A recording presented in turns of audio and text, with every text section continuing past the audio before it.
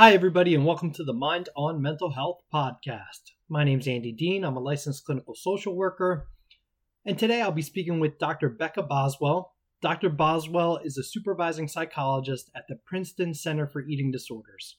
Today, Dr. Boswell and I discuss eating disorders treatment and how providers can really tailor treatment for those who have a chronic form of an eating disorder. So I hope you guys enjoy the conversation and find it helpful.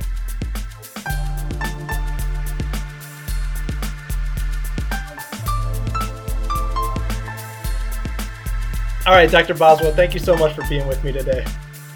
Oh, it's my pleasure. I'm glad to have some time to talk with you. Well, I'm super pumped to have you here. And usually what I like to do is just have people kind of explain who they are and why they're a good person to be talking about this. So can you just talk about what you do for the agency and who you are, et cetera? Absolutely. So I am Dr. Becca Boswell. I am the supervising psychologist at the Princeton Center for Eating Disorders. We're an inpatient unit at the Princeton Medical Center, treating eating disorders that require medical supervision. So a really high acuity, really medical complications are what we help to manage and treat people of all ages 8 and up, all genders, and try and help folks get started on their road to recovery. You know, one of the things that always stuck out to me when I first learned about our eating disorders unit was just how young these kids are that are coming in. I mean, 8 just seems so young to me. I always give this disclaimer to anyone I have on here to talk about eating disorders, that this is not my area of expertise, like whatsoever. So I'm really going to be leaning heavily on you to tell me. I'm really not going to have much of an opinion on a lot of the things that we talk about. But yeah, it blows my mind that kids as young as 8 can be struggling so severely with eating disorder issues. Yeah, it's really sad to see the young kids come in. I feel like it's been getting even more severe at younger ages since COVID. It's just been really stark to see how much kids are struggling. But, eating disorders are not so inaccessible. I know they're not covered in most training programs and are talked about less often than things like anxiety and depression, but, affect kids with just as much frequency. So, those really anxious kids or really depressed kids that you might have seen in other settings, this is another manifestation of some of those challenges that can happen even at young ages. Thank you. Thank you for trying to put me at ease a little bit more, bit about that. But you know what? I also recognize that that's true. I do think oftentimes it is exactly like you said. It's just another manifestation of things that, as clinicians, we're all pretty familiar with. But I guess just out of curiosity, you said you think COVID has really sort of exacerbated things with these younger kids. What do you think contributed to that or is contributing to that? Yeah, well, I think I've seen it really acutely in kids, but, really of our patients of all ages. It was such a disruptive experience, just really traumatic to have your way of life fully uprooted for such a long period of time, and especially at a very young age. To be disconnected from peers and disconnected from your normal routines is just really shocking. And I think, in that disconnection is where eating disorders can really thrive. Totally. And hey, I'm going to go back to the point you just made. In that disconnection, I think, is where all mental health issues really can thrive. So again, I was sort of differentiating between eating disorders and anxiety and depression, but it sounds like it's been affecting people with eating disorders in the same way it's been affecting people with depression, anxiety, etc. It's just absolutely. Of course. I think about, people are kind of like plants. They need their sunlight and their water, and that human connection is really one of those essential things that help us grow. And, COVID really took away a lot of that light. I'm definitely stealing that quote from you. Take it. No, it's an awesome point. Okay, so in our hospital, it sounds like really what you're dealing with is very severe medical complications, very severe cases of eating disorders, anorexia, etc. What's sort of our treatment approach with those people? I mean, it sounds like you said the acuity is very high. So, what are some of the maybe medical complications that people are coming in with? Oh gosh, well, there's, eating disorders are one of those conditions that can really affect almost every body system. So, we often see disruptions in cardiac function, in blood pressure, in electrolytes and electrolyte balance in, the blood. We see loss of bone density. So really early onset loss of bone density, even in really young people, but across all Wow. ages. Lots of gastrointestinal side effects. There's, Hmm. stress on the liver and kidneys, neurological stress that comes from being undernourished. And so, really just the whole body can be affected. And so we know we're really fortunate to have, folks with good medical specialties available to consult and help people get back on the path where their bodies are getting what they need to do all the body stuff and Hmm. keep them healthy and strong. So one thing that I think I know about eating disorders, and you can correct me if I'm wrong about this, is I always have a tendency to sort of compare it to substance use at times, because I feel like there's sort of for many people, there can be sort of a chronic element to those conditions, to substance use and eating disorders. Am I off base in saying that, or does that sound correct? No, that's a comparison a lot of people make. I think there's kind of like a Venn diagram between the two that there's like some overlap, but some things that are different. Hmm. Um, one of the things that it can be different about eating disorders and substance use disorders is whether people tend to be under controlled, so more sort of impulsive, following rewarding things, or over controlled, so exercising too much control over their behaviors. And sometimes our eating disorder folks are more over controlled than under controlled, but it can really vary. I think one of the things that is tricky for substance use versus eating disorders is that for substances, some of the first line approaches is really abstinence based, right? Hmm. So, planning to just not use that substance and practice relapse prevention in that way. But for eating, that's something that you have to do multiple times every Right. single day. And so there's no avoiding it. You got to go right through all of that anxiety around what's the appropriate way to nourish yourself. Hmm. So that can present some unique challenges for folks with eating disorders. Sure. And I don't mean to ask you to go back, but I just want some clarification on something. Can you just explain the under controlled versus over controlled element a little bit further? That sounds interesting.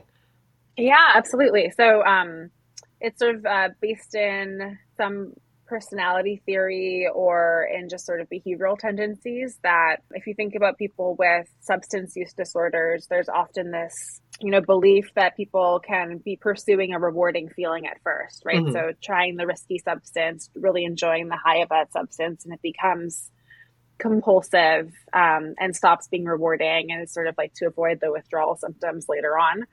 And that's one of the models of how addiction starts and gets maintained. Hmm.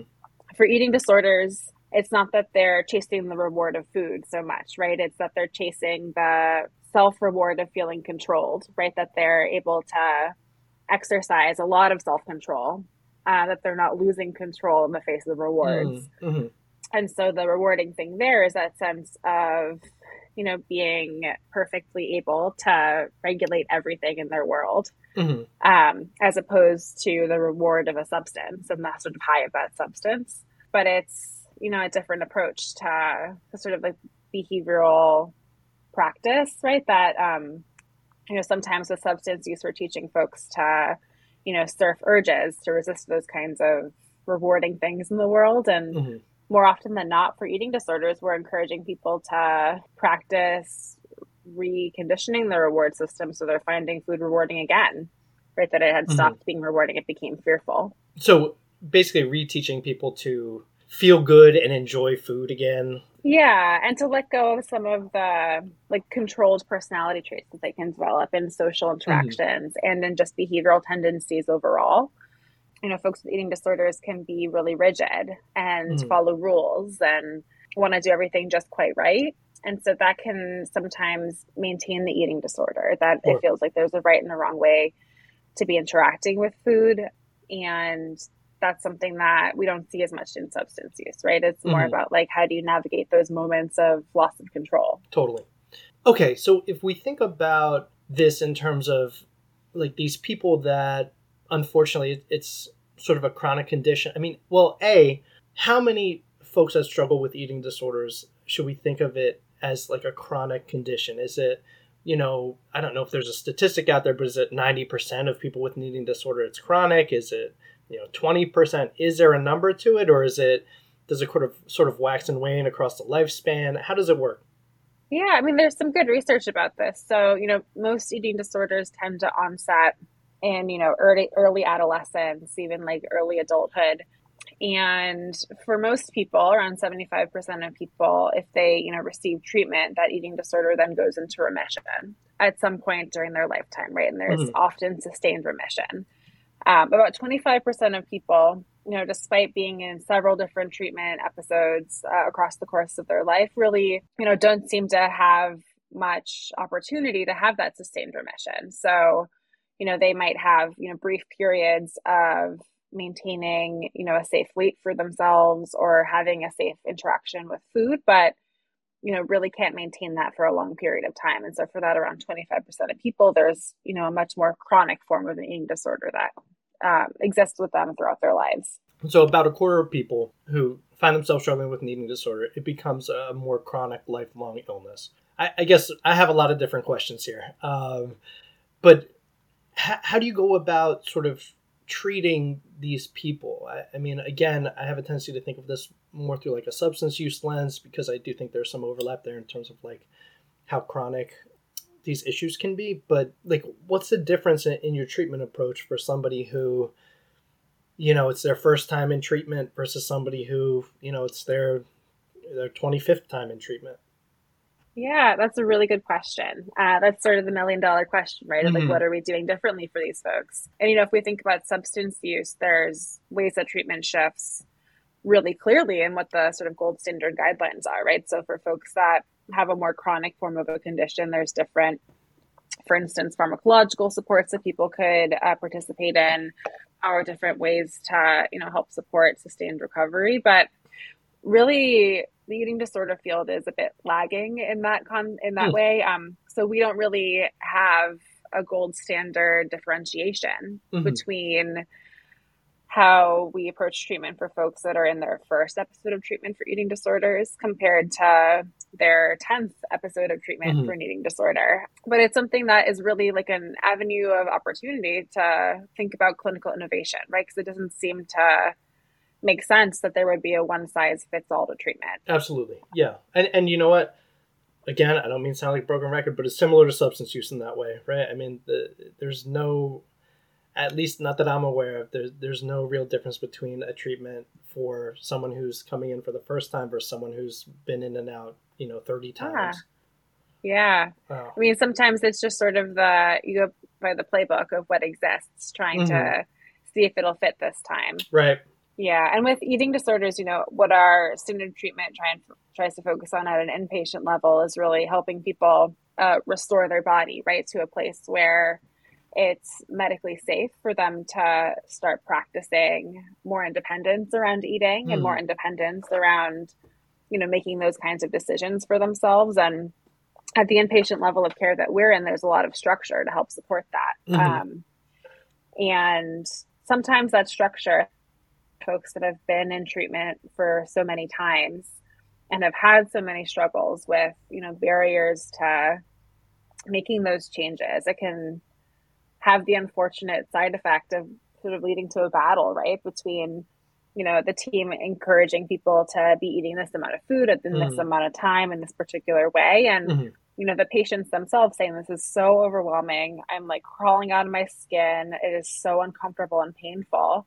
I really just can't do it at this pace. So, our unit is really trying to listen to the experience of those patients with really severe and enduring forms of eating disorders to, see what's worked for them in treatment and what hasn't, and try and think about a different path forward. What it sounds like you're saying is like one strength to having been in treatment numerous times is that patients probably have some idea what works for them and what doesn't work for them, or what's helped them in the past and what hasn't helped them in the past. Whereas with somebody who's coming in the door for the first time, they don't really have that experience. Yeah, I mean, our patients who have had treatment experiences before know so much about eating disorders and know so much about their eating disorder. They're really not in denial at all, right? They know the medical complications that they've experienced. They know what kind of meal plan is doable for them. They know what kinds of strategies have worked for them and haven't worked for them. And, to be trying to fit a round peg in a square hole when someone's telling you that it's not going to fit is sort of a recipe for just battling with patients instead of finding a respectful, collaborative path forward. Yeah, so a big part of it is just, it sounds like having that collaborative relationship where essentially the patient is the expert on what they're struggling with, and listening and trying to adjust as you can to help them. Yeah, absolutely. And I think that, at times eating disorder treatment is a difficult thing to trust in. There's, a real practice, and I think a reasonable practice in a lot of ways, of separating the person from the eating disorder and really, externalizing some of the things that the eating disorder wants compared to what the person wants. Mm-hmm.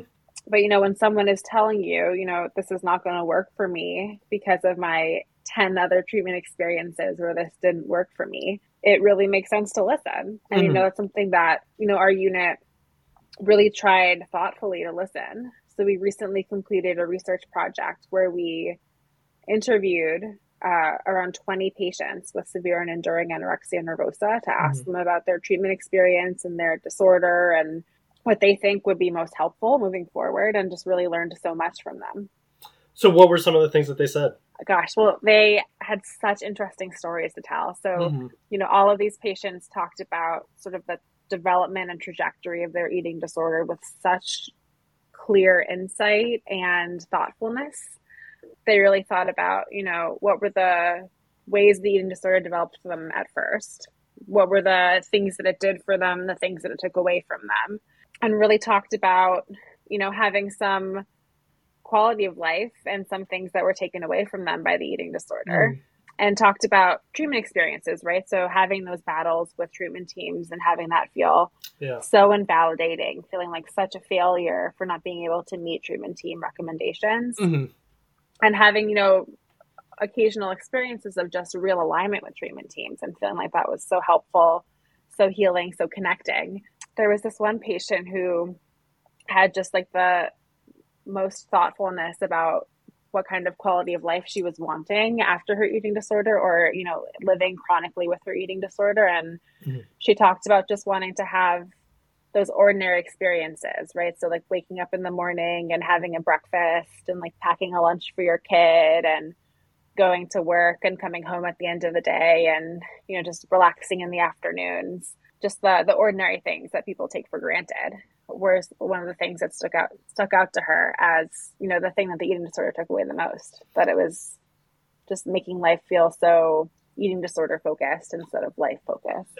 Which makes total sense. I mean, I guess one thing I'm thinking about is like almost like obsessive compulsive disorder, but like just that it sounds like from what you were describing, there's sort of like that constant obsessive thinking about food and eating, where like a goal for this woman was to just be able to pack her kids' lunch without having sort of intrusive thoughts about eating or the eating disorder, or even if not intrusive thoughts, just be able to do it and feel comfortable while doing it.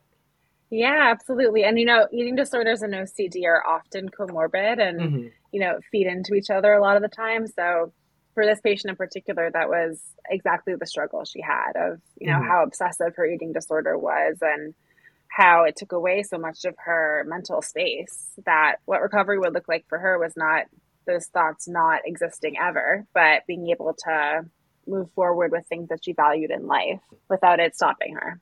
Yeah, and it sounds like just not having life be so focused around the eating disorder. Exactly. Yeah, really trying to build out like a sense of what your values are and what you want your life to look like. And, not thinking about the eating disorder as like a tumor that you can operate on and take out of your brain forever. Right. But something that hopefully you're growing around, right? Your life's becoming more rich and more fulfilling. And the eating disorder is there, but not taking as much of it away from you. Can you think of other illnesses that would be like a good example of that? Yeah. So I think, for eating disorders, there's often this idea of like a full recovery, right? That, weight is at a certain level, eating is looking this particular way behaviorally, and just like things proceed as usual. And that doesn't necessarily take into account some of the chronic illness and even symptom-based management approaches that other illnesses have. So for example, like in medical illness, if we think about cancer treatment or even diabetes treatment, right? There's periods of acute illness and periods of remission. And at times when symptoms need to be managed in the short term and the long term. But that's not, the precision that we have for treating eating disorders. There's also, even with other psychiatric illnesses, right? So like for depression that, takes a chronic form, or bipolar disorder, or, even schizophrenia, there are times of acute illness and times of remission from the illness, right. But there's consistent management throughout time, right? And, I don't think that we've reached a point for eating disorders where there's a clear approach for how do you navigate symptom management throughout a lifespan.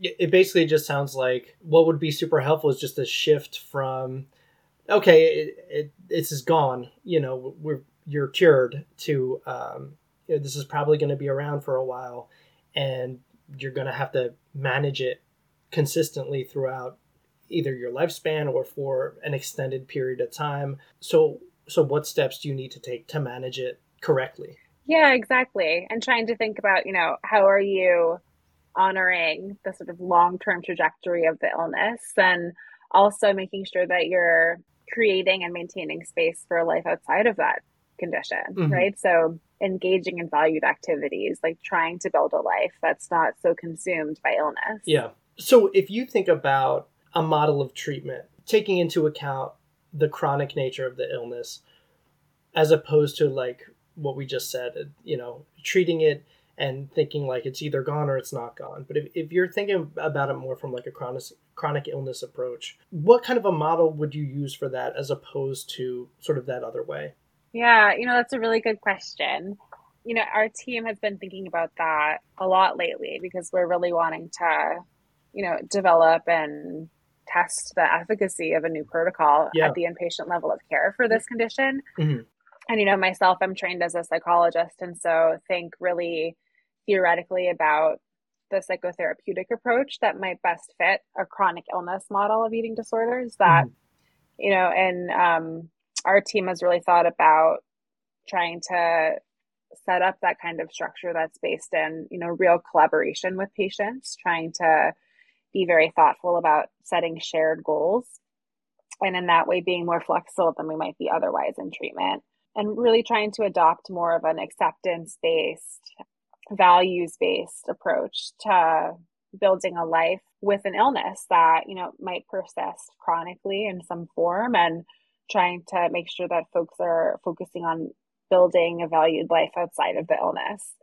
From a full treatment team approach where we, are certainly navigating medical complications and medical safety, and navigating psychiatric safety and nutritional stabilization, that might also mean working to be a bit more flexible than our standard treatment goals, where, we might have, for most patients, especially young patients, pretty aggressive weight restoration and nutritional and medical recommendations to try and prevent some medical consequences. But for folks that are living with a chronic illness, that might mean that a slower rate of weight restoration, or setting different weight goals, or setting different medical stabilization based goals that are not even based on weight, might be more flexible and a better fit for folks that have done the standard treatment time and time again and not succeeded. So really, a large part of what you're saying, I think, is just flexibility and not being so rigid in terms of treatment goals or specific weight goals, but really collaborating with the patient, listening to what's worked for them in the past, and trying to just sort of make that shift from a more rigid approach to a more collaborative approach.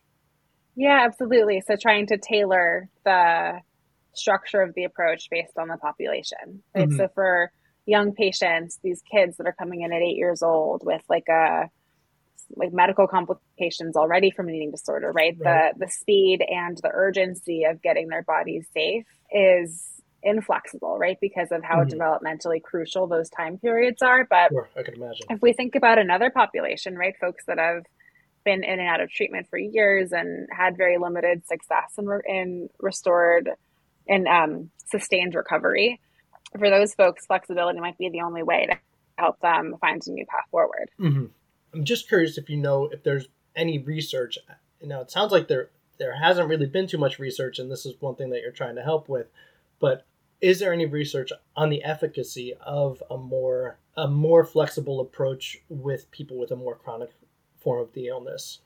Yeah, that's a really good question. And, there isn't too much research on this population, which is really too bad. I think it's, Wow, I'm surprised. Yeah, I know. It's surprising, right? I think it's partly like a funding agency issue, and just like the number of specialized eating disorder programs that are doing research is pretty low. But there is one very good randomized clinical trial that looked at a more flexible CBT-based collaborative treatment approach for folks with severe and enduring anorexia nervosa compared to sort of a standard of care, and did find that this more flexible treatment approach led to more sustained remission and greater quality of life. And there have been other kinds of protocols like that have been tested on an outpatient level of care for folks with this chronic form of the condition. But, there's very little known about what flexibility at an inpatient level of care might do. So that's something that we're very interested in and that we're actively researching as a unit. Well, I think it sounds like you're doing great work on the inpatient level of care. I guess I'm wondering, for someone who's listening to this that might have more of a severe and persistent anorexia or bulimia or something, what are some takeaways you might want them to have from this conversation in terms of how they can think about their chronic illness? It's a really good question. I mean, I think one of the takeaways that I would encourage people to think about is, first, that if you've had many experiences of treatment that have not led to sustained remission or haven't led to a feeling of, being really grounded in your life, that doesn't mean that all treatments are the same, right? And that doesn't mean that you've done anything wrong to not take advantage of treatment, right? It means that treatment hasn't evolved to meet your needs yet, but there's always hope. Is sort of the first takeaway that I would share, because, there's lots of room for innovation and flexibility from providers that I think, might mean that we'd have to take advantage of someone's expertise in their life to think about what's going to fit them best. So, there's folks that want to individualize things and help you specifically find your path forward. The other thing I would really think about is, sometimes eating disorders can be so all-consuming. They really take up so much mental space, so much physical energy, and just so much time that there isn't really the freedom or the flexibility to think about what life would look like without it or outside of the context of it, right? So I would really encourage people to think about what are the things in your life that you want to hold on to tight, or the things that you want to build in your life that could fill the space that the eating disorder takes up now, whether that's educational achievements or occupational success or building a family or finding more connections or traveling the world, right? What are the things that, if you were to think about writing the story of your life, you'd want to see in it outside of the eating disorder? And let those things be, the grounding experience that helps you carve away space outside of the eating disorder that is not the eating disorder's to take.